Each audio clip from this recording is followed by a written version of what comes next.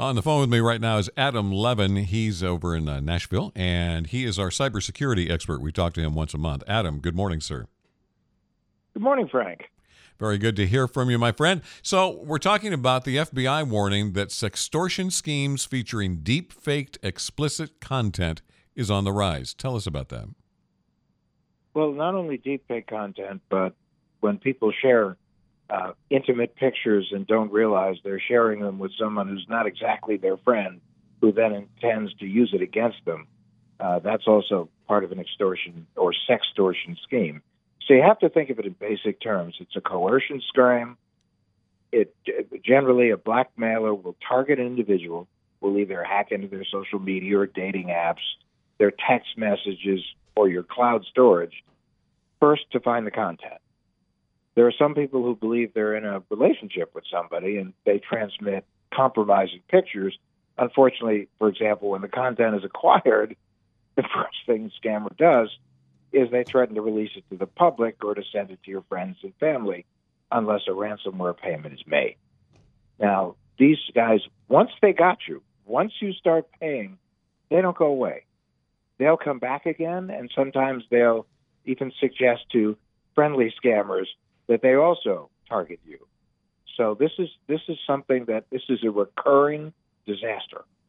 And we've had situations now where young people and older people who have been targeted have committed suicide rather than face humiliation or these demands for money. Now, deepfake extortion allows someone to just choose you and generate sexually explicit content. Excuse me. They just skip the hacking part. They just invent it. Then they come after you. They superimpose your face on this body that's out there, and then they use it to try to get money from you. So this means now, anybody can be a target then? Yeah. Anybody could be a target? No, anyone can be targeted. Absolutely. In my case, if they would like to put my head on Arnold Schwarzenegger's body, that would not bother me as long as I was clothed. But now, here's things to keep in mind. First of all, to create deepfake content isn't in itself illegal. Or if you want to share sexually explicit content, as long as it's not involving a minor, it's not illegal. But when it gets tied into extortion scams, then it becomes very illegal. So let me give you some things to be aware of. First, you really should monitor your kids' internet activity.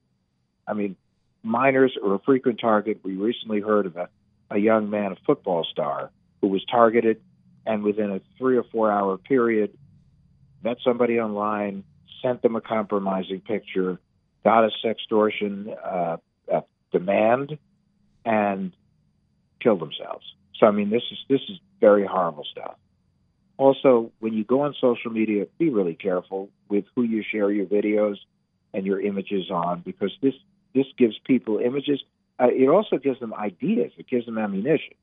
So set your privacy settings to family and friends, and don't accept invitations from messages that you might be getting or someone you hear from out of the blue that you've never heard of. Don't just become their best friend, because oftentimes it's some kind of extortion plot. And you should also be Googling yourself and your kids all the time, doing reverse picture searches just to see if there's anything out there that could come back to haunt you or your kids. And if you do fall a victim to one of these scams, you got to notify the FBI immediately. All right. Great advice, Adam, and really appreciate you. You can get this on his podcast, which is called What the Hack. Adam Levin is the co-host of that. Adam, great to talk to you. Frank, thanks so much for having me, and have a great day, and, stay cool. Yeah, we'll do our best. You do the same. All right, my friend.